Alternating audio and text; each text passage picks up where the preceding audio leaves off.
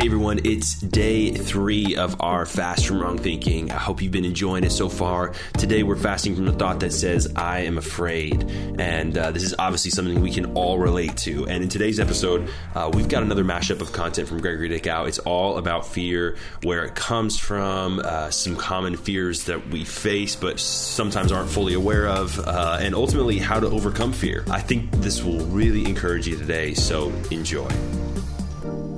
Between the time that you start acting on God's word and the time that you end up experiencing God's promise, there may be a storm in the midst of that, but you're still going to the other side because Jesus made the promise. Here's the secret. Here's the secret, folks. Whenever fear comes, whenever you're anxious, whenever you're worried, whenever you're upset, whenever you're questioning, thinking that God doesn't care, you got to remember what you already have. You have to take inventory. So what did the disciples have to match the storm? Number one, they had a promise. They had a promise. Jesus said, we're going to the other side. You know what? You need to start your day with God's promise. This is the day the Lord has made. I will rejoice and be glad in it. You need to start your business with a promise. You need to start your family with a promise. You need to start whatever you're about to tackle with a promise. No matter what storm comes against you, you need to take inventory, and the first thing you have is a promise. God always prepares us for whatever storm is coming our way with a promise. The promise is you can do all things through Christ. The promise is that no weapon formed against you will prosper. The promise is that no evil can come near your dwelling place. There are 7,000 promises, and one of them is the one you need today. You know, all you need is one promise for whatever storm you're going to face. Oh, and by the way, that promise is unbreakable because Jesus swore in blood to keep this promise. Don't ever face a storm without a promise. The promise will calm the storm. The second thing was they had God's presence. They had God's presence. Sometimes we forget He's with us. We sing songs like, come on down, Holy Ghost. I mean, this isn't The Price is Right. Come on down. He's already down. He's already in you. He's already with you. He's God for us. That's the Father. He's God with us. That's the Son, Emmanuel. And He's God in us. That's the Holy Spirit. You have the presence. You have a promise. You have His presence. He said, yea, though I walk through the valley of the shadow of death, I will fear no evil. Why? For thou art with me. The disciples had a promise. The disciples had God's presence. The disciples had power. Do you know that Jesus woke up when they woke Him out of fear? Jesus calmed the storm. He said to the storm, peace, be still. But look, the only one that can bring peace to the storm is the one that has peace inside already. You're not trying to calm the storm so that you can have peace. You have to have the peace and know that God is with you and know that you have the promise so that you will feel the peace. And then when you speak to the storm, it listens to the one that is more powerful than it. It doesn't listen to the one that's afraid of it. It listens to the one that has peace inside. Jesus had peace inside, so He said, peace, be still. The only reason He could say, peace, be still, was because out of the abundance of the heart, the mouth spoke. He had so much peace inside that it overflowed out of His mouth. And when He said peace, it happened. And there was a great calm. If you don't have a great calm in your life, let me tell you what will bring great calm. You have His promise. You have His presence. You have His power. Fear comes from the absence of God's presence. Fear doesn't come from a bad financial situation. Fear doesn't come from sickness or disease. Fear comes when you are separated from the presence of God. If you look, the first thing that happened to them when they were separated from the presence of God was they became afraid.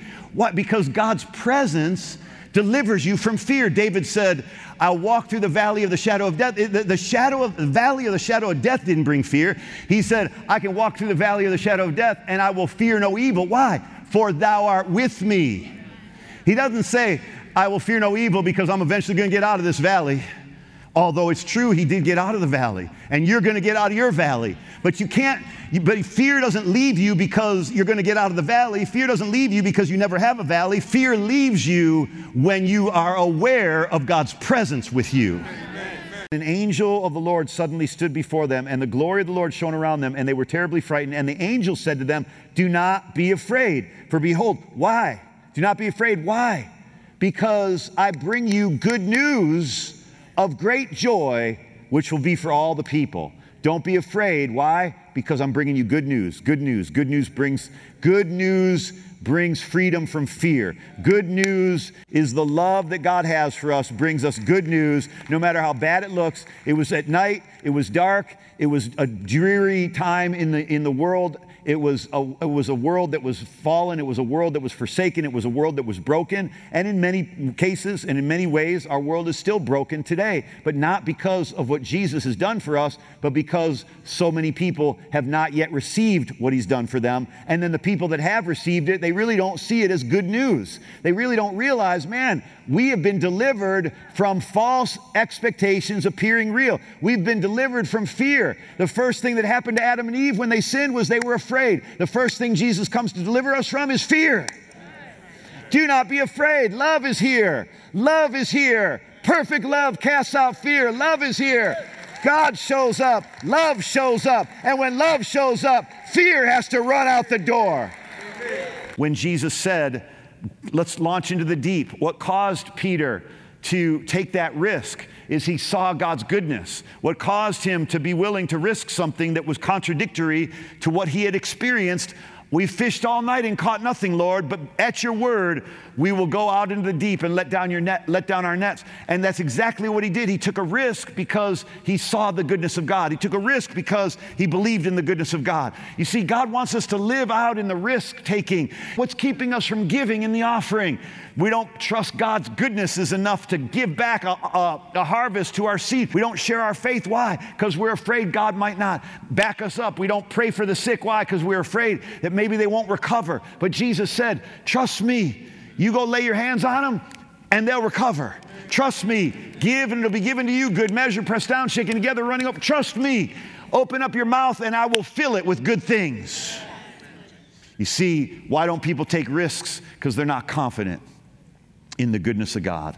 I'm telling you, these are the three things that have happened in my life.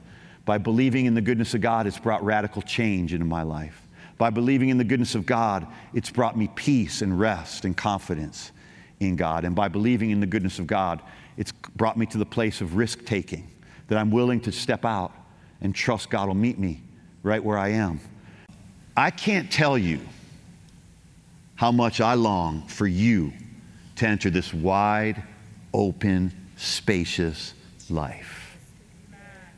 No one's fencing you. And you know what they call that? I got out of places like that. Controlling places, controlling people, controlling preachers, try to control you, manipulate you, try to domineer you with fear and intimidate you with punishment theology, when there is no punishment in love because there is no fear in love. Perfect love casts out fear.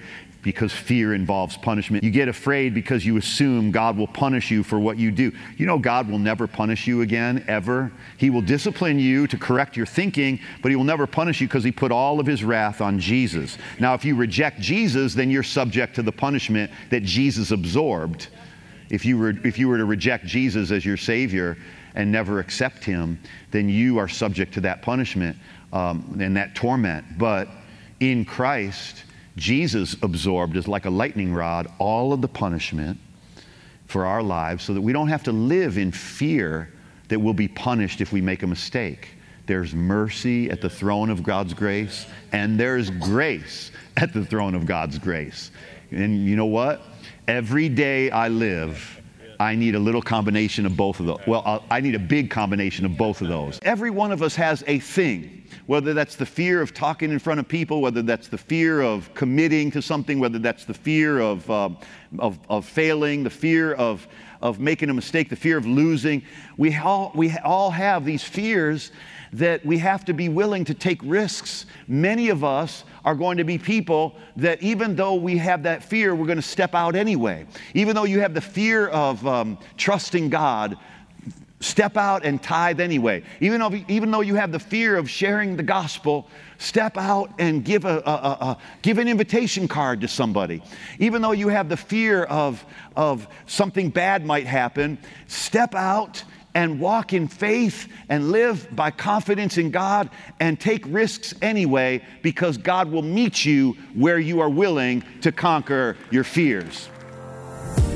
Hey everyone, thanks so much for listening to the podcast today. I hope these Fast from Wrong Thinking episodes have really been encouraging you and inspiring you towards your change, towards your transformation. Remember to stick with it, stay close. If you're not subscribed to the podcast, go ahead and subscribe now so you don't miss any of these episodes. And if this has blessed you, share it with a friend, share it with somebody that you know would be encouraged by this, and really, really believe that transformation is going to take place in your life as we continue to change the way we think. Much love, guys. Have the best day.